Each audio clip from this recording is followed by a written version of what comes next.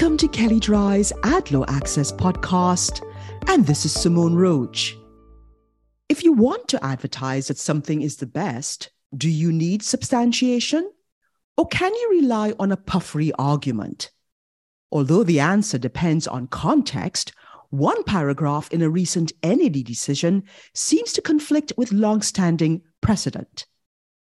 NAD has frequently held that whether a superlative like best requires substantiation depends on whether the superlative is linked to attributes that can be measured. For example, in a case involving NyQuil's best sleep claims, NAD stated that although claims of general superiority may constitute puffery, NAD has consistently concluded that linking a general claim to a specific product attribute may result in the need for substantiation.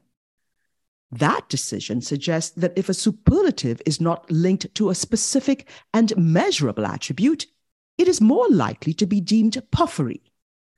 And we've seen that theme echoed in a number of other decisions, and advertisers have often taken deliberate steps to keep their best claims general so that they could take advantage of a puffery argument in the event of a challenge. In a recent case, NAD considered Xfinity's invitation to consumers to choose from the best devices on the best network.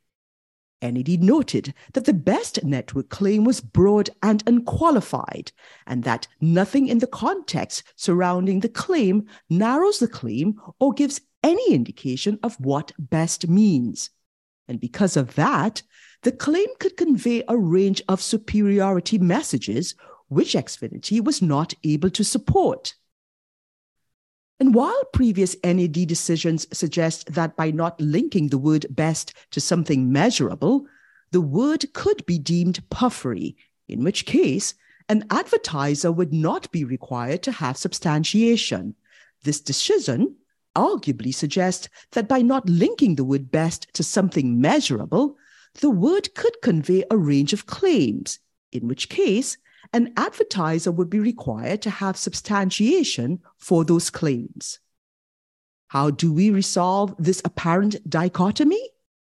It seems that Xfinity may not have made a puffery argument, so advertisers trying to make a puffery argument in future cases may attempt to distinguish the Xfinity decision on those grounds.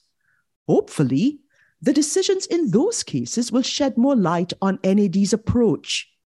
In the meantime, we have to wonder whether this case, like others we've written about, will continue to narrow the scope of puffery. And if you'd like more information on what you've heard on this topic, please contact Gonzalo Mon, and you can find his contact details in the show notes.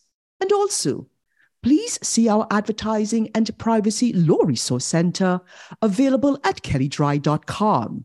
And please download the Ad Law Access app for Apple and Android phones, available in the Apple app and Google Play stores.